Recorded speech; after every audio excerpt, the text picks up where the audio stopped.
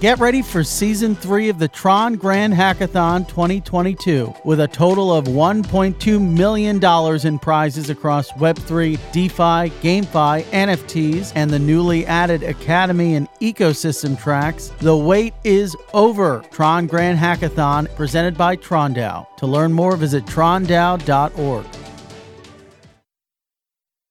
All opinions expressed by hosts and podcast guests are solely their own opinions and not necessarily those of the blocks. Podcast guests may have taken positions in the assets or other matters discussed in this podcast. This podcast is for informational purposes only and should not be relied upon as a basis for investment decisions. For full terms, visit theblockcrypto.com/terms-service.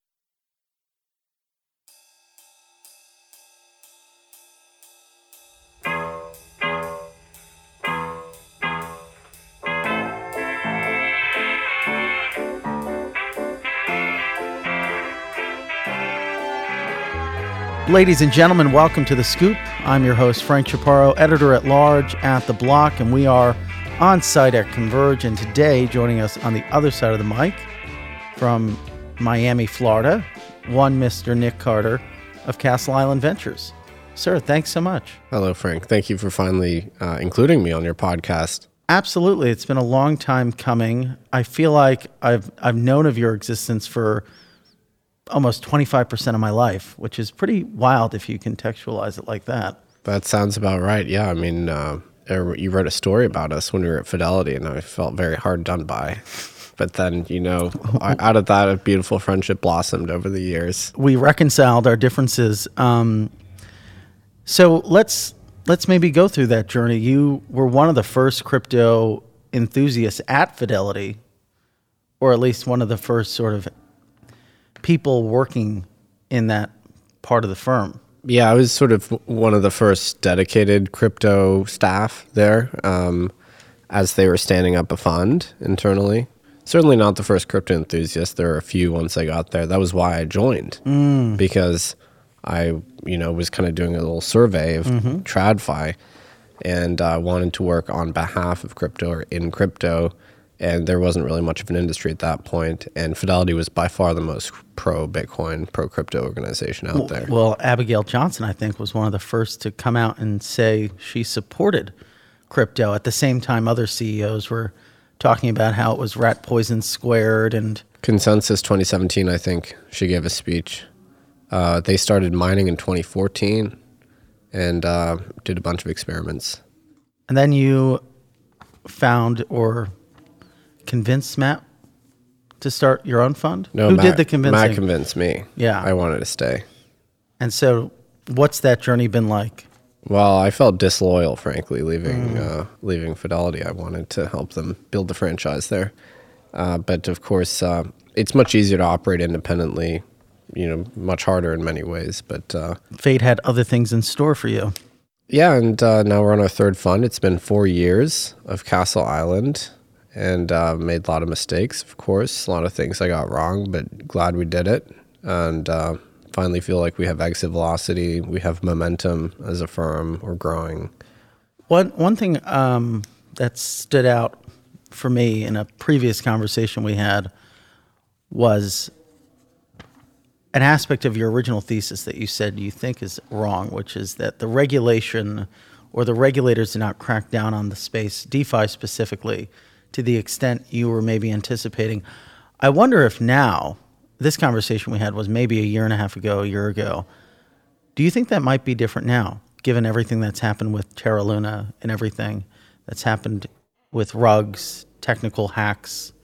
Maybe you were right. No, I mean, being wrong about timing is the same thing as being wrong, So let's say you're right eventually, but if you are in the asset allocation business and you're thematically right, but wrong on timing, you're just wrong. Because you've only got a window. You've one career. You're only deploying at certain times. So yeah, I thought regulators would be way more aggressive, way earlier. They weren't. They waited too long. It's very laggy. Now I think they're probably going to overcompensate and be very aggressive on the other end. Terra Luna is a massive accelerant. I mean, it's pouring jet fuel on the regulatory flame. Every regulator in the world now knows about Do Kwon and Terra. And they're going to be able to use that very effectively against the crypto industry because of the retail fallout. Because it was no matter what country you're in, you had retail investors in your country affected. The scale of the devastation was enormous. 60 billion nominal wiped out. Less, actual real wealth, but 60 billion nominal. And then, of course, the fact that it represented itself as a stable instrument. That's very bad, because if people sort of knew it was risky and unstable, that's one thing. But here it's the violation of the expectations, Exactly. which is so bad, because other things were built on the premise that it was stable. These fintech apps, these savings apps, yield apps, those all collapse. And that's why it's so bad when, things that are presumed to be stable in traditional markets break, like when money market mutual funds broke the buck. That's why it's so bad, because you get this fragility that's built up under the assumption that the thing is stable. And that happened with Terra. That's going to be really tough to work through. And people turn a blind eye to potential risks that could creep up because they assume that the system will always work as it has. Yeah. That's the sort of bias there. So yeah, I mean, fundamentally, like, the struggle that's happening between regulators and crypto is, on the one hand, there's monetary repression happening out there in the real world, right? So inflation is very high. Interest rates are being held low, no matter what kind of developed country you're in. And that is necessary in order to, reset the fiscal position of all these governments. They want you to hold government debt, right? They want you to hold these negative real yield instruments so that they can reset their balance sheets. Crypto is outside of that system. It's a exit, right? Whether it's Bitcoin or stable coins, right? Or something else. So that is the struggle. They don't want you to participate in that. It's the same way in the 1930s or 40s, gold in the US was illegal, right? Because that was an alternative, right? You had to hold, banks were forced to hold lots and lots of US government debt. They wanted savers to hold the bad instrument. That's the same thing that's happening today. So that is the regulation struggle. It's not like, regulators want us to be prudent with how we allocate our money or whatever. No. The state needs a certain set of things to happen in finance, and crypto is a total alternative. And so that's the battle, right? So what does this macro backdrop, the sort of fallout of Terra Luna, mean for the adoption and proliferation of stablecoin? What does it mean maybe for Jeremy Allaire and co? Well, I mean, from the start, Circle USDC has positioned themselves as the more credible of the stablecoin cohort. Although, even among the sort of fiat-backed stablecoins, which is in my mind the only valid way to create a stablecoin, fully reserved, even within those, there's heterogeneity. You have different models. You have New York Trust Charter, Nevada Trust Charter. You have the onshore money transmitter licensed state by state. You have the offshore model with Tether. That covers you a have whole. some backed by Chinese commercial paper. Yeah, Evergrande, allegedly. And then you have different alleged. No evidence. You have different approaches to OFAC compliance. You have some would say some stablecoins are being over compliant, and then some are onshore, but they're not proactively blacklisting OFAC addresses. Some are offshore, and There's not an issue with blacklisting. nomenclature here, isn't there? Completely. I mean, the fact that they're all called stablecoins, it smashes everything together in this single taxonomy that's super, super different. You tried your damn hardest to get the industry to take up the mantra of crypto dollars. I'm just one man, Frank. I can't. There's only so much I can do. I did write a paper about this. I think it was like Crypto Dollars, the story so far. But, I learned my lesson there. You can't steer. You can't steer an aircraft carrier. You can't. You can't force a mule uphill to drink water. Is that the metaphor? Yeah, I think so. Something like that. That's it. Yeah. I might have mixed up. You can lead a mule. You can lead a mule to water, but you can't make it drink the water. That's what it is. I thought it was a horse, but it doesn't matter. Mule just sounds more like stubborn to me. Here's the problem with stablecoins. First of all, some of them are these crazy, insane things, and nobody should ever create like Terra and all of the and all related things, and those are inherently unstable. So that doesn't make sense. Then also, people don't like the fact that you're getting fiat currencies, which are very inflationary. I mean, is the dollar really that stable? I mean, come on. What are we, like 8% year over year inflation? Other fiat currencies are worse. Is it fair to call them stables? Why don't we just call them what they are? It's a dollar for the most part on crypto rails. Yeah, that's an incredible point. I think the reason why we call them, I mean, inherently any currency is not stable. The point of it is to be a medium of exchange, not to sort of never change in Correct. Value. Correct. They do change, and in some cases like Argentina, they change quite rapidly and deteriorate very quickly. And a central bank's mandate is not to keep the currency stable relative to purchasing power. They don't want to keep it fixed and basically sterile, right? They want it to actually match the nominal output of the nation.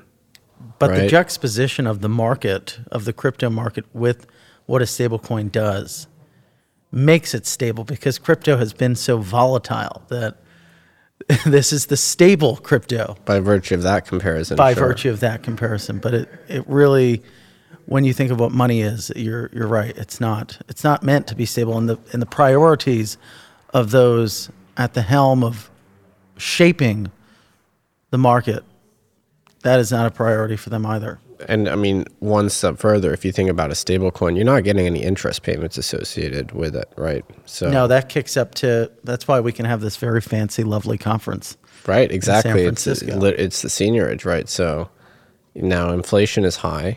Interest rates are pretty high, not as high as inflation. But, if your funds were in a bank, you'd be compensated a little bit, right? The bank would be passing some of it on. Stable coins, the beauty of them for issuers is no interest gets passed on. Should there be one where interest does get passed on? Yes, there should be. I think someone will make that. Yeah. I think it'll be popular. But so now there's this huge delta between inflation and interest. It's enormous.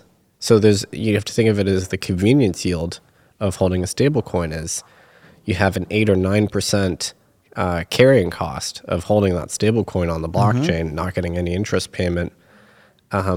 So that means that it's implied that you're getting 9 or 8% worth of yield in terms of having it. So maybe you think you can earn that in crypto. Sure, but juxtaposing again with crypto, the reason why people are parking in stablecoin is because if they were leaving that to the whim of the market, it would be down 50% or 60%, or in the case of Terra Luna, 100%. And the fact that they're holding in stablecoins as opposed to going all the way back to treasuries is telling.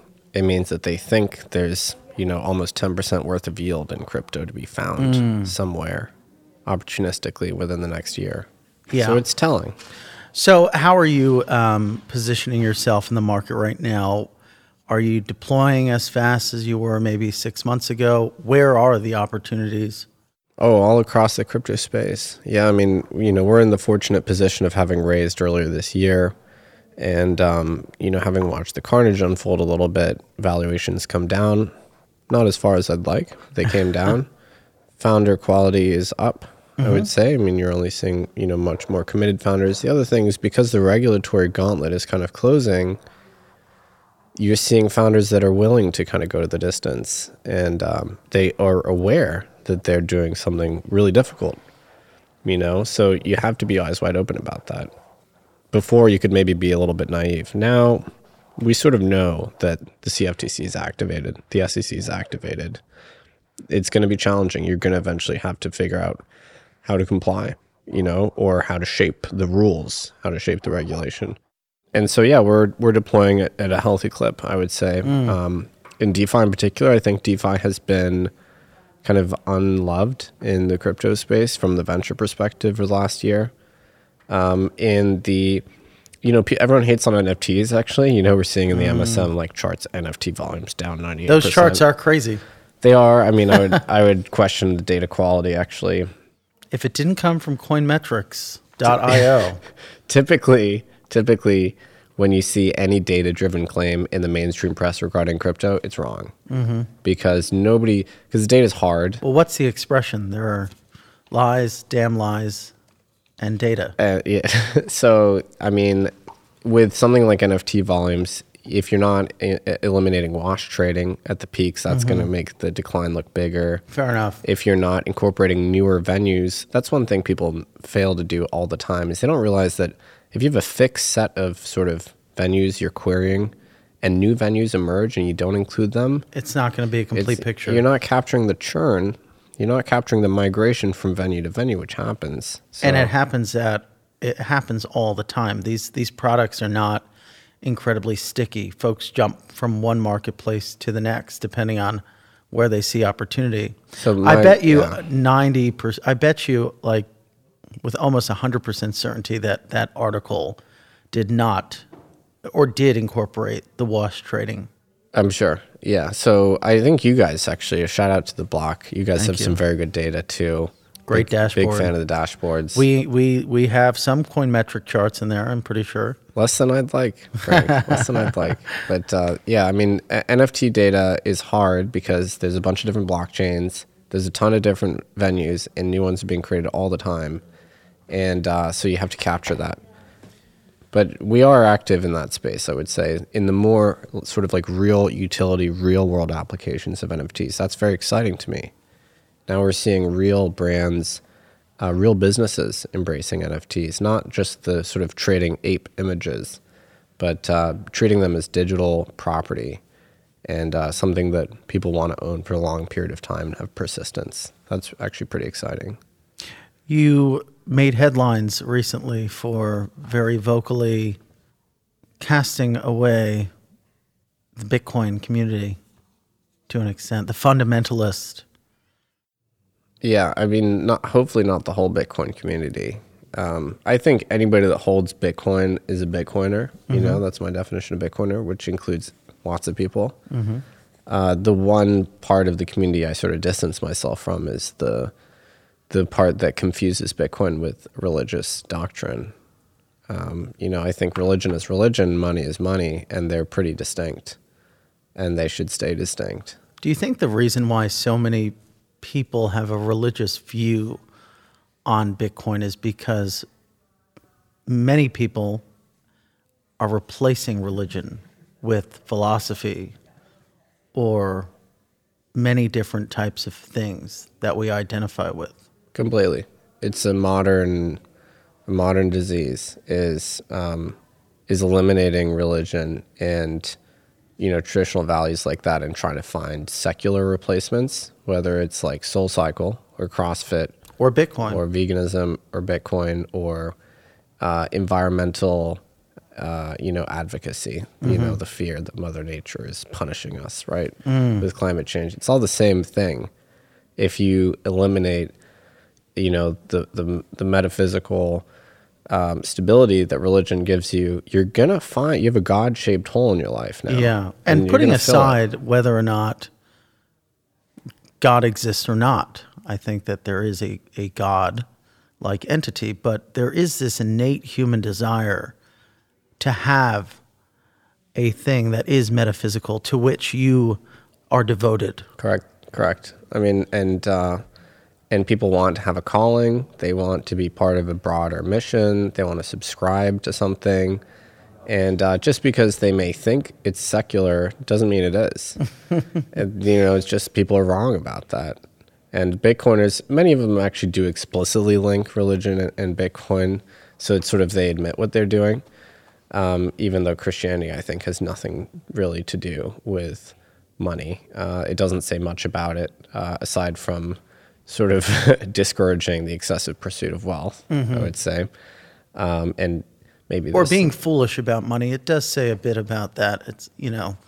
But, you know, many Bitcoiners, they talk about Bitcoin in this, like, you know, ecumenical, liturgical manner and don't realize what they're doing. And, you know, I think it's perfectly fine to distinguish the two and admit that, yes, it's important and money can have moral dimensions, but it's not religious. So that's the community I'm not a part of. You can't take it with you. Correct. Get ready for Season 3 of the Tron Grand Hackathon 2022.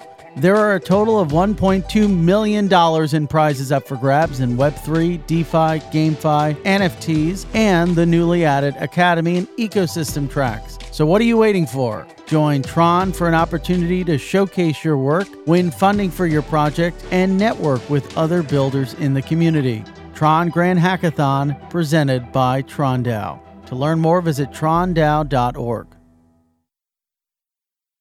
What do you think are the most overlooked opportunities right now in the market? Good question. So there's a few things that have changed in the last year. Like maybe 12 months ago, I would have said sort of Bitcoin related startups, or because that was kind of a overlooked space for a long time. Mm-hmm. But actually there's a whole bunch of Bitcoin focused funds that exist today. There's probably about a half dozen. There's good amounts of capital supporting Bitcoin only businesses, Lightning businesses. And so that arbitrage has been closed to a certain degree. I would have also said, pertinent to where we are here today, businesses focus on crypto dollarization, giving access to focusing on the global audience, including emerging markets, giving them access to crypto dollars and letting people escape their local currencies. So really high quality wallet experiences built for the global south, let's say. That has also begun to close. Like we're also seeing really high quality startups in that sector too. It's easier to identify places where there's an overabundance of investment. One sector I really like is the under collateralized lending space. So basically real world lending on blockchain rails. So not the sort of over collateralized lending that you see, which was the bread and butter of DeFi, but the under collateralized, which is basically real credit creation.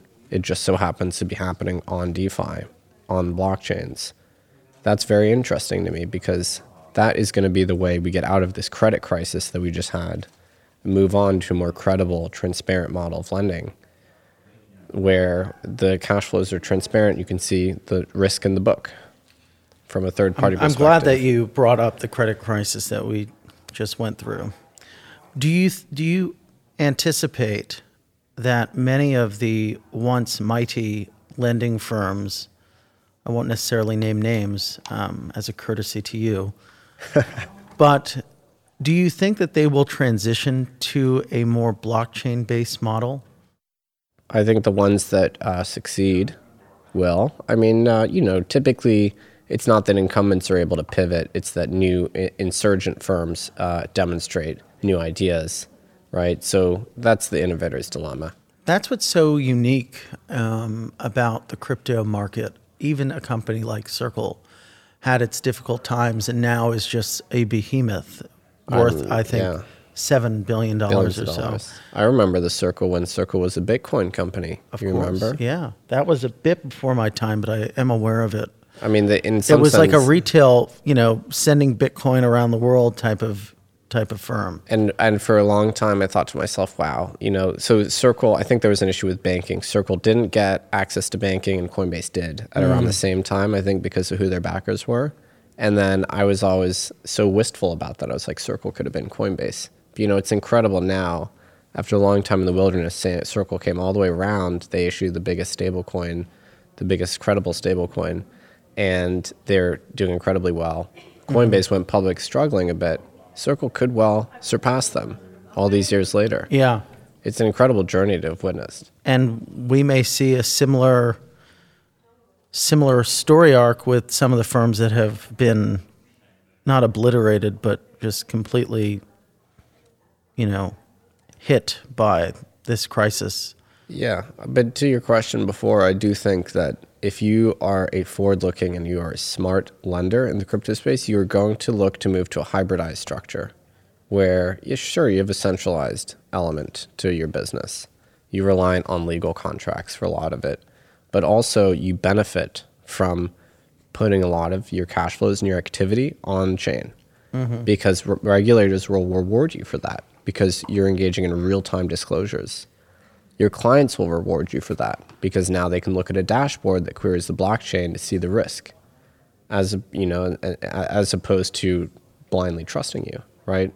There was a lot of blind trust, Too much. ironically, Too much. in a space that is meant to be trustless. Yeah, that irony has been really browbeaten into us by By the by media. the critics. Yeah. But there is some truth to that. There is definitely some irony to that. Oh yeah, but it's our job now to sort of like pick up the pieces, and instead of waiting for regulators to insist we do things a certain way, just be proactive and be more transparent as an industry. And you could say this is about the sort of token sector as well, like about their transparency. Like, yeah, the SEC will eventually ask tokens to do disclosures. Why don't we do it ahead of them asking? Yeah. Right? So I would say for both the credit sector and the token sector, it's obvious what the sort of final outcomes are going to be here. The industry is going to have to meet the regulators in the middle, and they're going to have to be far more transparent about what they're doing. I know people like to say the blockchain is very transparent. It has theoretical transparency, but not practical transparency. Yes. It's very hard to query data from there. Nobody does it well, and the firms that are ought to be using it for transparency's sake are not very proactive in terms of building analytics dashboards and things like that. And so it's all well and good to trumpet that and be like, yeah, DeFi is the most transparent form of financial innovation that's ever existed. But in practice, if only a tiny minority of people with access, and the ability and the means to query that data and understand it, then it's not really transparent.